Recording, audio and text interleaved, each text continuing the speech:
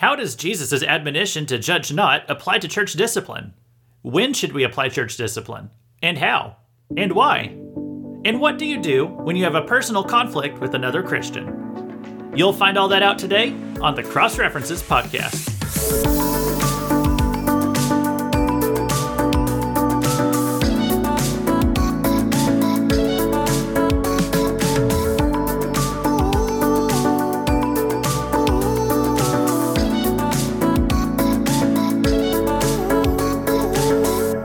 Welcome to the Cross References Podcast, where you learn how every small piece of the Bible tells one big story, and most importantly, how they all connect to the cross and Christ. Whether you're a newbie Christian or a veteran Bible reader, our goal is that God's Word will make more sense to you after every episode.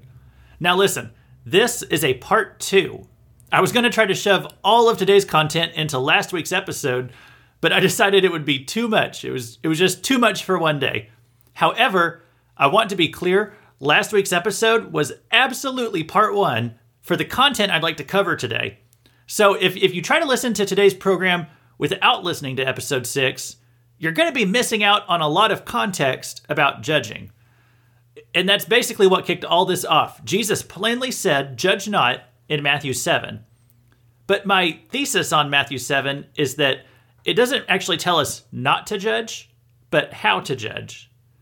Because if you think you can go through life without judging others, period, I think that would not only be unbiblical, but literally impossible. And I don't believe Jesus was telling us to do something that's humanly impossible. I think if you read all his comments on judging to get the full context, you'd see that Jesus wants us to judge, but to do so in a fair, reflective way, not a harsh and condemning way. If I had to boil Jesus' whole philosophy on judging down into one sentence, I couldn't. And that's why I'm spending 2 whole episodes on this topic. I might even have to address it again down the line with a third, but for now, I'm sure I can cover it in just 2 and finish it up here today. I guess I got a little bit preachy last time about parenting, and it wasn't exactly my intention to, but I guess what I'm trying to do is I'm trying to find different avenues by which to apply all these principles that we started talking about back in episode 6. So what I'm going to do now for episode 7, I want to switch gears a little bit. I want to talk about church discipline. I am so thankful for 1 Corinthians 5. If it wasn't for this chapter, I would have so many questions about Christian fellowship and where to draw the line. I think a healthy church is one that is willing to discipline or call out bad behavior. And not necessarily publicly, but at least address issues privately. It depends on how public the sin is, I guess. A healthy church is not one where nobody ever gets disciplined. That is most assuredly an unhealthy church. A healthy church is one where discipline is carried out in a biblical manner. And one of the most powerful motivators for Christian people to live in a sanctified way is the knowledge that they could have consequences when they don't. Now, I've never heard of someone leaving a church because church discipline was carried out properly and biblically.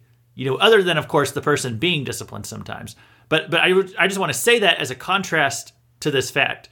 Over my life, I've seen multiple families leave churches because discipline was carried out unevenly or because sin was heard about all over the grapevine while church leaders tried to push it under the rug, because publicly known sins were not acknowledged for months or years, because perhaps church discipline was carried out, but it was not communicated to the body in a clear way, and it left more questions than answers. And not only that, when one person sins, and it's well known, and they just get away with it, you start to see other church members copy that same behavior because they think there's no consequence. And when a pastor is afraid of hurting one person's feelings, so they neglect to carry out church discipline, it ends up having detrimental effects on the church body as a whole. Church discipline is an important matter when it comes to the health of your church internally and the reputation of your church externally. And I've never heard of a church doing church discipline and then thought less of that church. I always respect them more for it. It's a recurring theme in Jesus' letters to the 7 churches in Revelation. He keeps telling the churches that they are tolerating behavior and people that they should be disciplining or kicking out. I mean, wow. Like I said at the start of yesterday or last week's program, if you judge certain actions today, you might get called intolerant, like that's a bad thing. To merely label someone as intolerant is seen as the end of the argument by so many people today because it's just supposedly that bad to judge others' actions. But Jesus never blamed a church for being intolerant. He blamed them for being too tolerant. Go read Revelation 2 and 3 to see what I'm talking about. Healthy churches carry out church discipline. Healthy churches follow 1 Corinthians 5. Let's read it.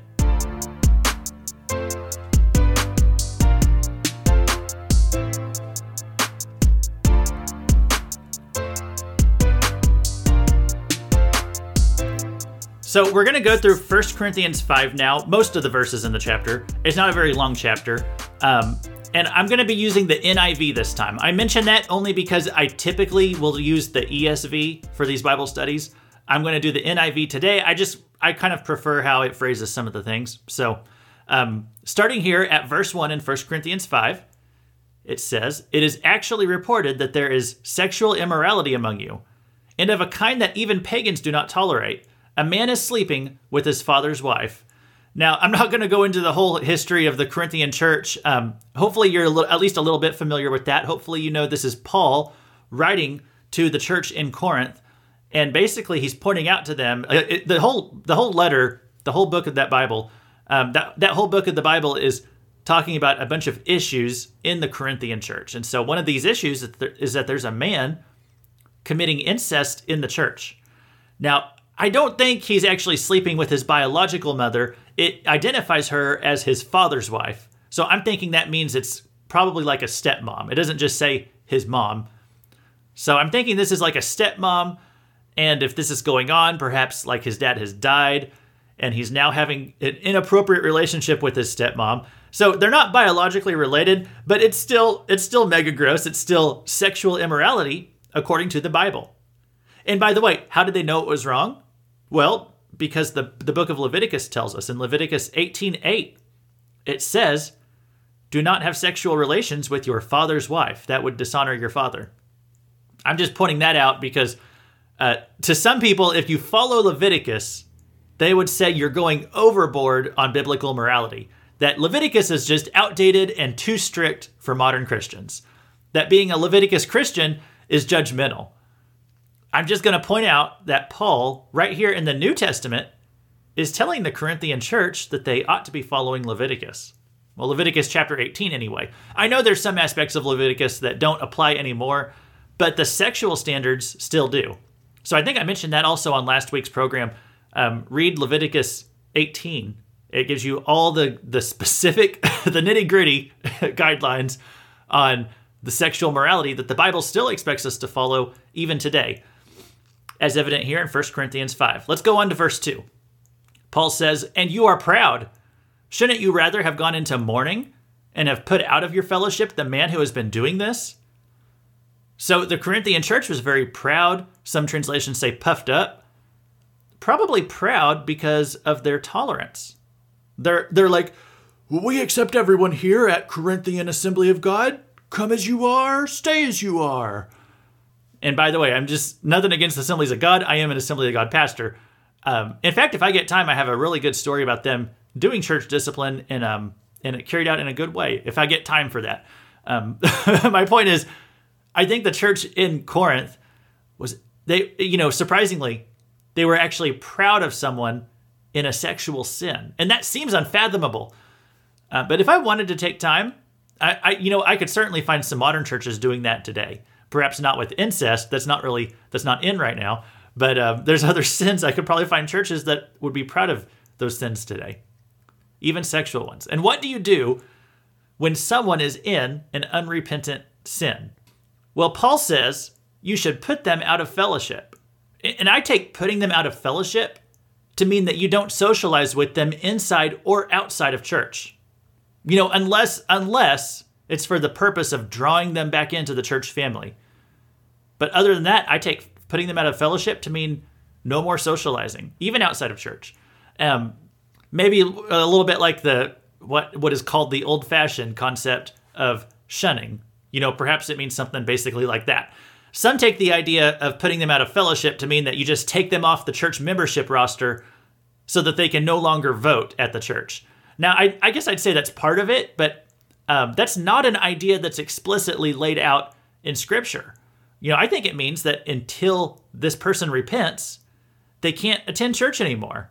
And that basically the church members should essentially shun the person, again, unless they're meeting with the person, to specifically bring them back into the fold.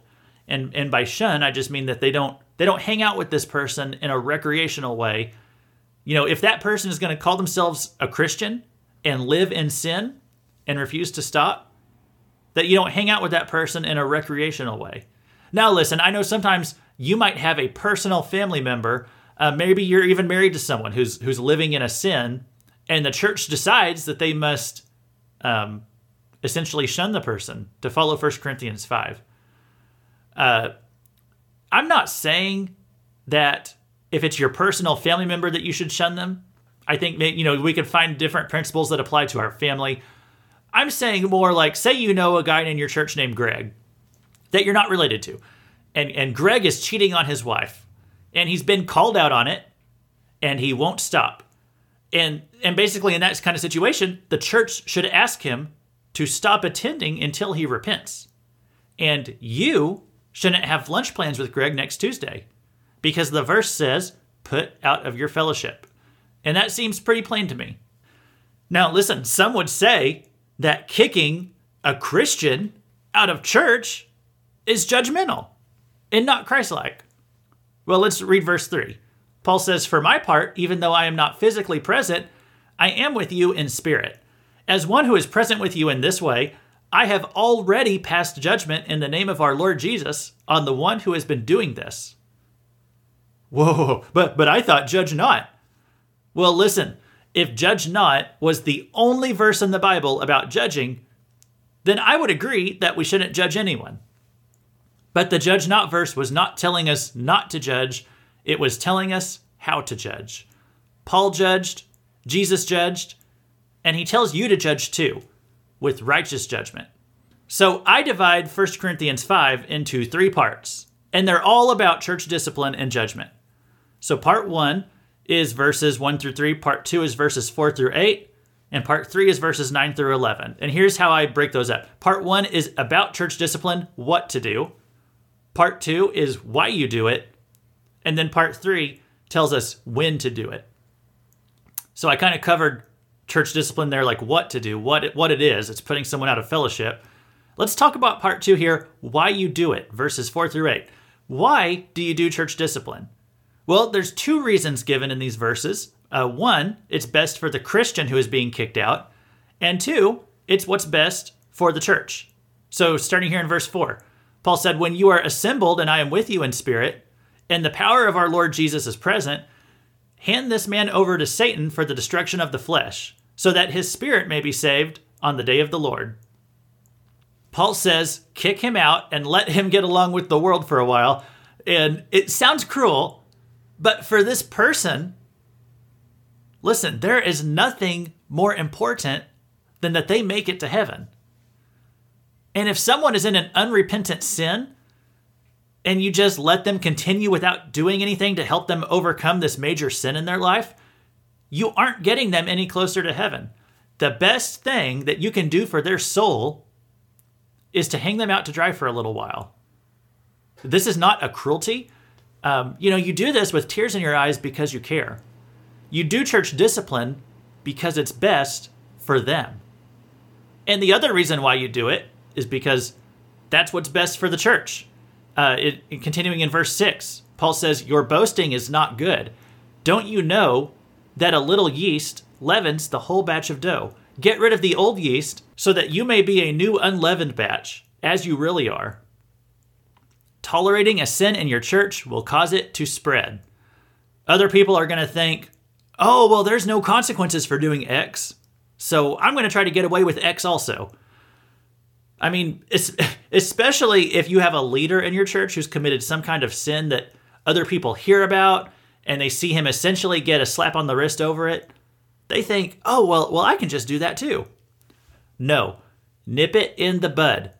if you want to see that same sin repeat over and over in your church, well, go ahead and ignore it. But if you want to see it never happen again, nip it in the bud the first time you see it come up. Very simple principle right there. It's just hard to do, but it's a simple principle. And finally, in these verses in this chapter, they tell us when to do church discipline. Okay? How do you know something is bad enough that it actually requires church discipline as a corrective measure? And there's a list of situations given here in verses 9, 10, and 11. And I'm not saying that these are the only situations actually, but they give us kind of a general idea. There might be other things that it could even lead to church discipline. But here's some general situations where it could come up in verses 9 through 11. I wrote to you in my letter not to associate with sexually immoral people, not at all meaning the people of this world who are immoral, or the greedy and swindlers, or idolaters. In that case, you would have to leave this world. So Paul is saying here, he's explaining when you apply these principles. And this chapter is in regard to how you discipline a Christian. So he says this doesn't count for just like all the people you meet out in the world and society. He says, if you reject fellowship with all unrepentant sinners, you might as well go live in a cave, because there's just no way to function in this world that way. You would have to build a rocket ship to Mars to get away from sinners. So no, this isn't a rule about how we operate in the world, like at our jobs, at our schools, at our Walmarts. This is a rule about how Christians are to operate within the church. So Paul says, but now I am writing to you that you must not associate with anyone who claims to be a brother or sister, but is sexually immoral, or greedy, an idolater, or slanderer, a drunkard, or swindler. Do not even eat with such people. So here is when you don't associate with a Christian. When it's someone who is sexually immoral, greedy, an idolater, a slanderer, a drunkard, a swindler, and considers themselves a believer. Okay? When they are one of those things and they consider themselves a believer. Sexual immorality, it's just the category for all the sexual sins. Okay? And remember what I said before? Think categorically. In 2021, you probably won't find any churches or people who are cool with incest. All right? That's still kind of rare in our society. As messed up as our society is, in America at least, you're not going to find many who are cool with that. Give us a couple more years and maybe we'll be there. But right now, incest is not popular. But what if you have a boyfriend and girlfriend who are living together and yet coming on Sundays to church as if they're members of the church and that there's just nothing wrong with how they're living? Well, listen, unless they're like brand new Christians, okay? If they've been Christians for at least 6 months or so, a year, they should know better than that. If they're new Christians, I think you do need to give them the grace and patience of some transition time so they can learn how to live as followers of Christ. But if they are established churchgoers and they know better and they're doing that anyway, someone in the church, probably leadership, needs to set up a meeting with them, okay? Give them a chance to admit they're wrong. Maybe give them a little bit of time to think it over. Give them a week or two. Give them options, all right? That if they, they could get married or they could get separate apartments or break up, whatever it takes, but that the sin has to end, okay? So give them some options. Give them a little bit of time to think about it. But then after that, if they are refusing to change their ways, the Bible says the best thing you can do for them and for your church, is to put them out of fellowship. And some people are going to call that judging them. And maybe it is. But it's the judgment that Paul and God has committed to the church. So you could call it judging. And again, perhaps it is. But you know what? The way I look at it, I'm not the judge. But there is a judge. His name is God. And someday I have to meet the judge. And what if the judge says to me, oh, I wish you had cut that guy off in your life so that he could have repented. But instead, they never took their sin seriously. Man, I would hate to hear those words from God. And I'll mention this too. As a youth pastor, I have enacted church discipline multiple times. And sometimes the person comes back and sometimes they don't. But as the youth pastor, it was my responsibility to protect the flock. And I try to pastor without regrets. So if I had let someone stay in the church who then caused harm to the remaining members of the group, I would have had major regrets. Okay, and I'll give a few examples. I'm going to do this without naming names. Not that you'd even know the people I'm talking about anyway, but I'm just going to try to be discreet right here and give some examples. I once had a girl in our youth group who had this habit of spreading rumors. And she caused a lot of problems in our group in other ways too, besides just that. She was very overdramatic. She once had me call 911 during one of our services because she was like convinced that she had seen a church kid get kidnapped. And it turned out, no, the kid was just like getting picked up early. But I'm just saying, this girl, she caused a lot of drama. And one of the ways she did that was by spreading rumors. And she began spreading a rumor that one of the leaders in the church was having an affair. So I told her, listen, if you have evidence that this is true, you need to turn it over and we'll look into it. And until the matter is resolved, don't tell anyone else this rumor. Give the church leadership a chance to look into this. So she gave us the source, and it was someone else who used to attend the church. And then we went and talked to this person. This person denied that it was true, went and talked to the church leader about it. He denied that it was true. So we had no evidence by which to believe this rumor had any factual basis. We didn't have any literal evidence as to whether it was true. However, in the meantime, this girl continued to spread the rumor, even after I warned her to stop a second time. And then I had to warn her a third time. And even then, she did it yet again. I'm starting to get phone calls from people all over claiming that this church leader is involved in an extramarital affair. And they're all claiming that their source is this same girl. So after the fourth time I had caught this girl spreading the rumor, and again, after I had already warned her 3 times to stop, I didn't give her a fourth warning. I told her she had to go. And I have no regrets about doing that. My only regret is that I gave her so many chances, to be honest. And I felt bad for the girl, and honestly, I still do. I felt bad for myself that I had to send someone away, because as a youth pastor, I was trying to build a youth group, not kill it. But frankly, I was more concerned for the group of teenagers as a whole that she was damaging, because she was going to the teenagers and telling them this rumor. So I was more concerned for that. I was concerned for the reputation of that leader that she was destroying. And honestly, I truly do wish I had just kicked her out after the third offense rather than giving her another chance, because this is actually what the Bible tells us to do. In Titus 3:10, Paul said there, "As for a person who stirs up division after warning him once and then twice, have nothing more to do with him, knowing that such a person is warped and sinful. He is self-condemned." So that verse actually says give someone 2 warnings. And that means the third time they've messed up. If they've been given 2 warnings, they got to go.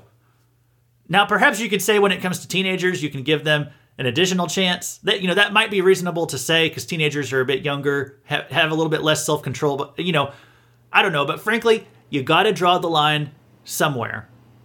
So if you find yourself having a difficulty like this with someone, you need to sit them down and be as clear as possible in communicating where they're messing up. Which means don't use euphemisms. Don't say anything that could be misunderstood. Don't joke around. Be clear and to the point. And spell out the consequences if this person crosses the line again. And then follow through on your warnings. So after kicking this girl out, I got an angry message from an angry mother. And she's like, what kind of church tells someone they can't attend there anymore? She wanted to know what kind of church would kick a teenager out of church. And she said some more than that too, but just that question she asked, that's a good question. What kind of church tells someone that they can't attend anymore? Do you want me to answer that for you here? It's called a church that follows the Bible. A church that's doing what Jesus said in Revelation. A church that's doing what Paul said in 1 Corinthians. So if you have a 21st century church, okay, which means you're going to have some sinful people in your church, because everyone in the world is a sinner. If your church is a healthy church, it is doing church discipline. Because if you have, in modern times, there are going to be people in your church who are sinning. And that doesn't always mean you're always kicking people out, but you're at least talking to people about if they have a public known sin going on in their life and people are just ignoring it, the church leadership should be talking to that person at some point, addressing this with them, giving them an option. Church discipline doesn't necessarily mean you're always going to kick them out. Hopefully, they repent, they stop the action, and it doesn't spread anymore in your church beyond that. A healthy church follows church discipline. A church that's following the Bible is going to address these issues. There was another time that I had to dismiss someone from our group because there was this young man. He had grown up in our youth group. He was like 18 or so, 19 maybe. He wanted to be in a helper role. He wanted to help run the sound booth in our youth services. And that was a position that I badly needed someone in because when there's not someone there to do the sound booth, I have to preach the youth service, and then I run back to the sound booth to do the worship slides during the music, and then I have to run back there to start my PowerPoint and videos and all that stuff. So it's very helpful to have someone in the sound booth for you to help the service go smoother. And there was this kid, probably 18 or 19, he wanted to help me with that, and I was glad to have him.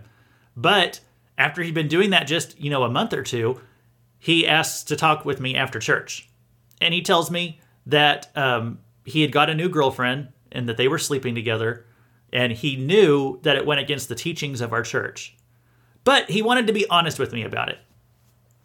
So, in the realm of judging, okay, how should we handle a situation like that? Well, I'll tell you this, I was very gentle in my demeanor with this boy because he was being 100% open and honest with me. He was not trying to hide his actions. He was not trying to pretend to be someone he was not. I mean, he volunteered all this information to me. So I greatly respected his integrity for that. I didn't jump down his throat. I didn't start yelling at him. However, I was also honest with him. I told him, well, you are living in sin. I encouraged him to stop. I encouraged him to repent. I told him God would forgive him. And that I was glad he acknowledged that what he was doing was wrong. But part of repenting means that you stop doing the sin that you're repenting of. So he took all that very well. And frankly, even to this day, we have a good relationship. Occasionally he drives by and we'll stop and talk for a little bit when he's driving by the church. So we still have a good relationship, but not a church relationship. Because I told him, it's not appropriate for you to be in a volunteer role in our youth services if you're not living a godly life outside of the services. And I said he was welcome to continue as a helper if he repented. But I told him until he did, I couldn't use him as a volunteer anymore. So I told him, take a little bit of time. You can think that over. And sadly, he didn't come back to our services. And is that judging to you? And I'm fine with saying it is. I think it's an entirely appropriate manner of judging according to the Bible. And I don't think I ever even finished 1 Corinthians 5, but let me just read the last two verses and notice the word judge in these verses. 1 Corinthians 5, 12 and 13, it says, "What business is it of mine to judge those outside the church? Are you not to judge those inside? God will judge those outside. Expel the wicked person from among you." God has assigned the role of judge to the church. When someone is living in unrepentant sin, your church is commanded to keep itself pure. Now, you might be listening to that and like that story I just told you, and you're thinking, well, but he was just a soundboard volunteer. Why would you have such high standards for a soundboard volunteer? It's not like he was even a Sunday school leader or someone on stage. Well, I just want to point out a couple things about that. For one thing, 1 Corinthians 5 does not just apply to leaders. It actually applies to all members of your church. But second, I just want to say this too on the matter of volunteer service. I just want to point out a passage from Acts 6. This is when Acts 6, it's where the church leaders, the pastors, they were getting overwhelmed with all their church duties. And they didn't have time to pray and study the Bible on top of all the administrative responsibilities and the other daily tasks. So I'm going to read some verses here from Acts 6, and then I want to point something out. It said, "Now in those days when the number of the disciples was multiplying, there arose a complaint against the Hebrews by the Hellenists, because their widows were neglected in the daily distribution. Then the 12 summoned the multitude of the disciples and said, "It is not desirable that we should leave the word of God and serve tables. Therefore, brethren, seek out from among you 7 men of good reputation, full of the Holy Spirit and wisdom, whom we may appoint over this business. But we will give ourselves continually to prayer and to the ministry of the word." So you probably recognize this chapter. It's a well-known one in the book of Acts. What job did the church leaders need help with? It was waiting tables, being a waiter, serving people food. And what was the requirement to serve food in the church? They said, you must have a good reputation. Be full of the Holy Spirit and wisdom. To what? To serve tables. Those are some high standards for a job, that most people consider a pretty small, ordinary, non-spiritual task. It's a minimum wage job out in the world. But yet you could not do that for your church unless you had a good reputation, full of the Holy Spirit and wisdom. It shows me that the early church had a low tolerance for sin in their volunteers. I mean, do any churches today have such a high bar for their volunteer workforce? If you were a Christian or church member in the early church and you were not living a holy life, you couldn't even wait tables.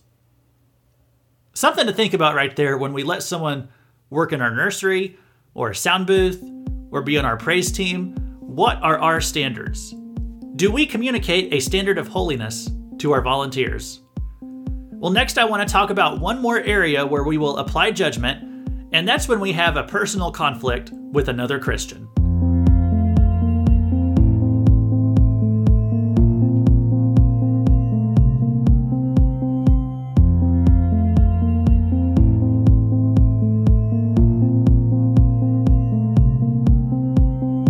So, in Matthew 18, Jesus gives some instructions for when you have a conflict with another Christian.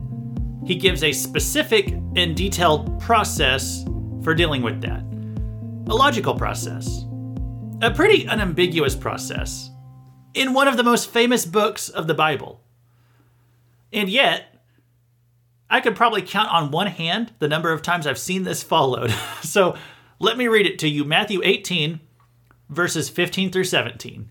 If your brother sins against you, go and tell him his fault, between you and him alone. If he listens to you, you have gained your brother. But if he does not listen, take 1 or 2 others along with you, that every charge may be established by the evidence of 2 or 3 witnesses. If he refuses to listen to them, tell it to the church. And if he refuses to listen even to the church, let him be to you as a Gentile and a tax collector. So Jesus says that when you're having an issue with another Christian, that there's a few steps you jump through, okay? One of them, a few steps, I think I got my metaphor mixed up there. A few hoops you jump through, or a few steps you take. So, number 1, you go talk to them. And if that doesn't resolve it, you get a few other fellow Christians to discuss it amongst yourselves. And then if that doesn't work at resolving the issue, you might need to take it before the church as a whole. And if then that you and your friends and the whole church agrees that this one person is in the wrong, but he won't repent, then he must be cast out of the church. Now, I've rarely seen something like this take place where it gets up to the point that something must go before the whole church. That's not the point at which I see this rule being broken. I usually see it broken at the first step. When someone sins against us, our first instinct is usually not to go to that person and tell them about it. Our first instinct is to go and tell a third party about it. And then maybe a fourth party, and a fifth, and everybody else in the hair salon. But they only hear my side, so they all agree with me, but that's okay because I'm right anyway, right? and if we at least have the self-control not to go and tell half the town when someone wrongs us, we don't always still go and talk to the person who did us wrong. We sometimes try to bury the emotions, or we hold a grudge. And these are not the things that Jesus tells us to do. He tells us to try to resolve the matter privately first.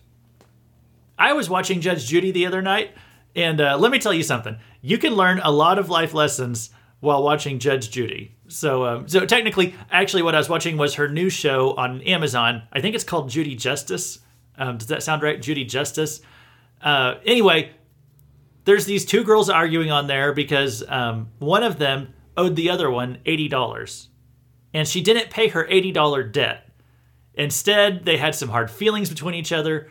And so they were going around town bad-mouthing each other. And like one reported the other to the Better Business Bureau. The other is bad-mouthing the first to a mutual friend. And they both end up suing each other for defamation of character.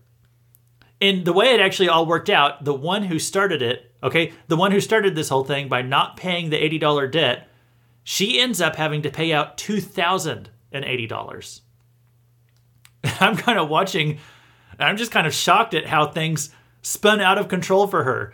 That she could have just resolved the whole thing by paying her original debt when it was small. $80. And now she's been dragged into court and Judge Judy is yelling at her on national TV. And she has to end up paying over $2,000 for something that could have just cost $80.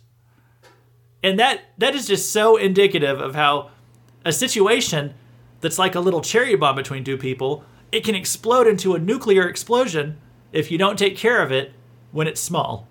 So Jesus wants us to resolve a matter when it's small. And look, if it's something really petty that you could just get over it within like a day, perhaps you don't need to bring it up every time. But if it is something bigger, talk to the person one-on-one. And from there, you're either going to resolve it or maybe agree to disagree. But listen, if this is something that like you just need to have resolved, get someone else to help mediate the situation, maybe two people. And listen, when you do that, don't just pick two of your friends who are just going to take your side because they're your friends. Don't do that. Be fair. Find someone who knows both of you, someone who can be objective and be honest, help you work all this out. All right? If you want wise counsel, maybe find your pastor or a deacon. If you want to get yelled at, go on Judge Judy. But listen, if you can't find a resolution from like three or four of you working together on it, if you can't get a resolution that way, and if this is like really an issue significant enough that you don't feel that you can continue to worship alongside this person at church until it's taken care of, then you might need to have a church meeting about it. If it's really that significant of an issue. And if the church as a whole says this person was wrong, then that person has two options. They either need to repent or they need to leave. But listen, something like that could be very distressful for a church. So don't do it unless it's significant enough, okay? Like if someone rips you off $20, that's bad. I don't know that I would put the church through this whole ordeal over $20. All right? Maybe just between you and that person, don't lend them any more money. But if someone rips you off hundreds or thousands of dollars, well, that's something that you should probably seek some church oversight on. Because if they'll do that to you, they'll probably try to take advantage of someone else too. And by the way, Paul is clear that it is before the church body that you should try to bring a fellow Christian to account in that kind of thing. In 1 Corinthians 6, this is the chapter after those verses that we were reading before. He kind of goes into some of this church discipline stuff a little bit further. I'm not going to read all the verses from that chapter. I'm just picking a few here and there. Paul said, "If any of you has a dispute with another, do you dare take it before the ungodly for judgment instead of before the Lord's people? Are you not competent to judge trivial cases? Therefore, if you have disputes about such matters, do you ask for a ruling from those whose way of life is scorned in the church? I say this to shame you. Is it possible that there is nobody among you wise enough to judge a dispute between believers? But instead, one brother takes another to court, and this in front of unbelievers. The very fact that you have lawsuits among you means you have been completely defeated already. Why not rather be wronged? Why not rather be cheated?" So judging within a church is a command. It's something that God has committed to the assembly of believers. So he says, don't even take your matter before human courts. Okay, if it's a fellow Christian, don't go on Judge Judy. Listen, if there's one thing that ties together all of my goals with this lesson today, And the lesson that we started last week, it's this. The people who want to try to live by this judge not philosophy, they would have to throw out so much of the Bible in order to do that. When Jesus said judge not, again, he was not telling us not to judge. He was telling us how to judge. Back to the Matthew 18 thing, I just want to tell a quick story from that. As a younger person at a church I used to attend, we had this issue come up that Jesus is talking about in Matthew 18. There was a man in our church who would not stop making sexual advances toward this single woman in the church. And this man was himself already married. So it started off, he had been making some suggestive comments to her. And then one time they were in a room together alone. No one else happened to be in the room at that time. And this man made a move. And the single woman was appalled. And she had already asked him to stop interacting with her.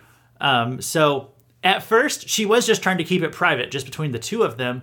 You know, kind of like Jesus said. But he wouldn't stop. So after this incident, she went to a few other church people to mediate the situation. And they all agreed that this married man should stop hitting on the single mom. And he said that he would. And he apologized. All right? And he was told, don't have any further contact with her. Just leave her alone. And yet, a week or two later, he was calling her again and he was asking for a ride to the airport. So the church had already made it abundantly clear to him that he was to leave this single woman alone. And he would just not. So he was told he was no longer allowed at the church. You know, he was not only attempting to cheat on his wife, he was harassing this young single woman who was, by the way, was like less than half his age. So, of course, by the time it got to this point, word had gotten out around to the whole church about the situation. So the church had to address this issue publicly and have a church meeting about the situation. And in doing so, I remember that day, the pastor took out his Bible. He read Matthew 18. He explained it. He explained the situation that the church was dealing with and why it had gotten to a point that they had to make a public spectacle of it, really, to address it. And that's one of my, the situation was awful, what this guy was doing. I especially felt bad for his wife. And it was awful what he was doing and what he was putting the church through by acting this way. But yet I'm really proud that the church itself was willing to deal with this issue, not try to sweep it under the rug. They were willing to talk about it and enact what Jesus said about church discipline. Enact what Jesus said in Matthew 18. Matthew 18 still applies today, and it applies well. You know, even if people rarely follow it, I'm honestly just sure thankful that my church that I was attending at that time, that it did.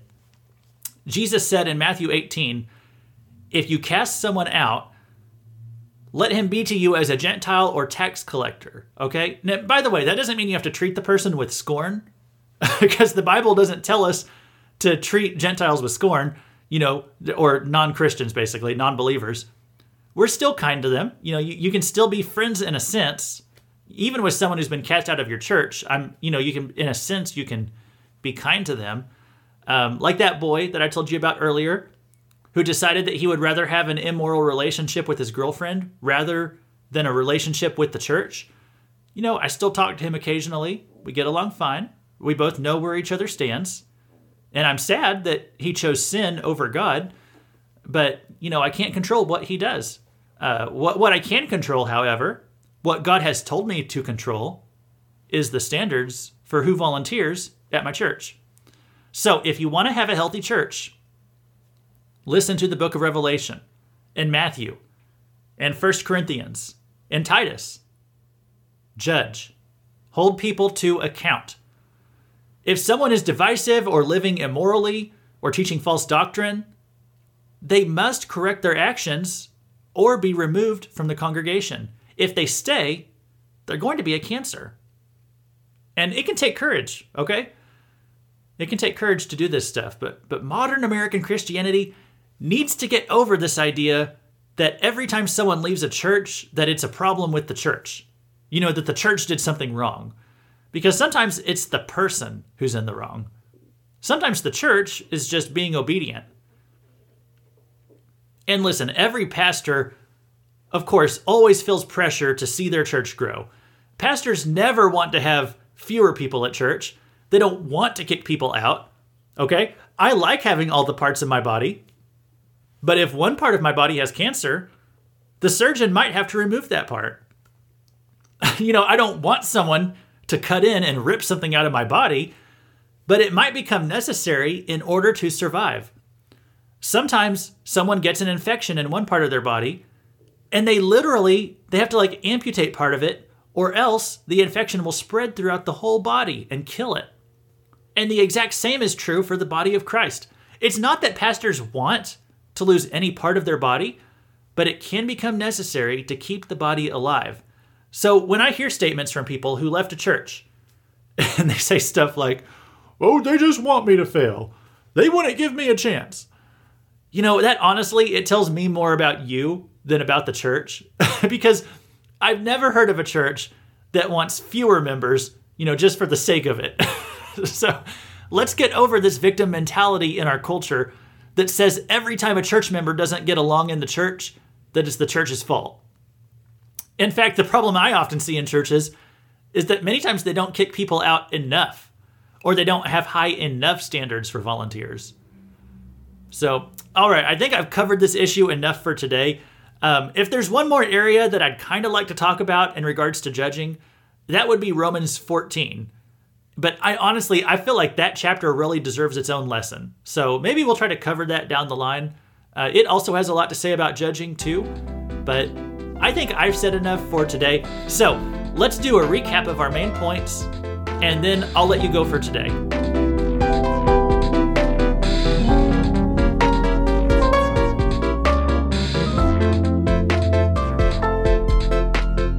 So we're going to recap our main ideas from today and put it all together in just a moment. First, let me ask, do you like fake news? Well, if not, you definitely do not want to check out my other podcast. It's called Fake News, a fiery but mostly peaceful podcast. And on that weekly show, we look at the past week of news stories through a meta-narrative of how the media covered those stories. And it's a lot of fun. It's more focused on current events. So if you don't like fake news, you definitely don't want to come listen to it. But if you like laughing at fake news, come join the fun with new episodes of that one each Friday. And also, if you have a question on this lesson or on any of our podcasts that we've done so far, leave a comment or shoot us an email, crossreferencespodcast@gmail.com. And I'd be happy to take questions or recommendations on subjects that you think I should tackle in the future. Or if you want to say something friendly or send hate mail, I'll take it all, crossreferencespodcast@gmail.com. And next time on this podcast, we'll finally be in Ezekiel chapter 2. And that's part of our study series through Ezekiel. And I got a little bit off. I wanted to do even-numbered episodes. I wanted to talk about a random topic, and odd-numbered episodes, we're going to be talking about Ezekiel. But because of how the lesson that I wanted to do last time, it just kind of spilled over into this week. What I'll probably do is now I'll spend 2 weeks, the next 2 episodes in the book of Ezekiel. And so we'll work on that for a bit and get caught back up and get back in the routine I really wanted to establish. So that's what we're looking at for the next couple weeks. We'll be back in the book of Ezekiel, taking that just a little bit at a time, seeing what God has to say to us through that major prophet. Now to recap today. Let's recap today before we go. We are not commanded to refrain from judging. We are told how to judge. And so just to bring in a little bit again from last week, the first thing you should do before judging is just to stop, take an inventory of your own life. Okay, ask yourself, do I ever do this action? Have I ever done this? Do I do anything in the same category as this? If so, make sure you've cleaned up your own life before trying to clean up someone else's. Deal with others in a gentle and humble way, not a haughty, know-it-all way. And trust me, if you point out someone's flaw, and if you even have 10% that same problem in your own life, and you don't acknowledge that, they won't listen to anything that you have to say. So always remember that before you even start with going down the road of judgment. And remember also, we judge Christians and non-Christians in different ways, okay? Insiders and outsiders. If someone doesn't even claim to be a Christian, you don't really have any business judging them or doing anything against them. Unless they're breaking the law or doing something to hurt you, that's a different story. But I'm just kind of speaking more of in our minds. We don't really have business judging the outsiders. The Bible says it's God's job to judge them. And again, I'm speaking strictly in the moral sense, okay? If they break the law, it's appropriate to let the authorities handle that. I'm just saying we don't need to dwell on the sins of unbelievers in our thought life. However, we actually are supposed to be a little bit more preoccupied with the sins within the church, within the people who worship alongside of us and claim to be Christians. Now, we can't know someone's heart, okay? We can't know whether someone is truly saved. That's ultimately between each person and God. However, if someone claims to be a Christian and they are a churchgoer, there are certain expectations that come along with that. There are moral standards. And I would say those especially apply if someone is in some kind of volunteer role at your church. Because anyone who works for the church is a representative of your church, even in a volunteer sense. Especially in a volunteer sense. Everyone who goes to your church represents your church, but especially those who are given any kind of volunteer role or authority. So some of the reasons that Paul gave us to apply church discipline, some of those reasons were unrepentant sexual immorality, or greed, or idolatry, or slandering others, or being a drunkard, or just a generally dishonest person. And unrepentant is a key word there, because this applies when someone has been called out on their sin and they won't stop it. And all of that is covered in 1 Corinthians 5. Also, if you check out Matthew 18, Jesus gives a process for handling the situation when you have a personal conflict with another Christian. So listen, if another Christian makes you mad, don't just start calling up your friends and complaining about them, okay? Flip right over to Matthew 18 and do what Jesus said. And if you have to remove someone from your church fellowship because of an unrepentant sin, the Bible says do not hang out with them inside or outside of church, okay? This is to compel them to repent and to desire to be back in the church family. Now, if you want to keep being friends and just ignore their sin, what's going to happen is they're probably going to ignore it too, and that would be disastrous for them, spiritually speaking. And it'd be disastrous for your church, because your church, once it accepts that sin, you'll see it repeatedly play out in the lives of other members of the congregation. Now listen, if you can keep all of that straight, congratulations.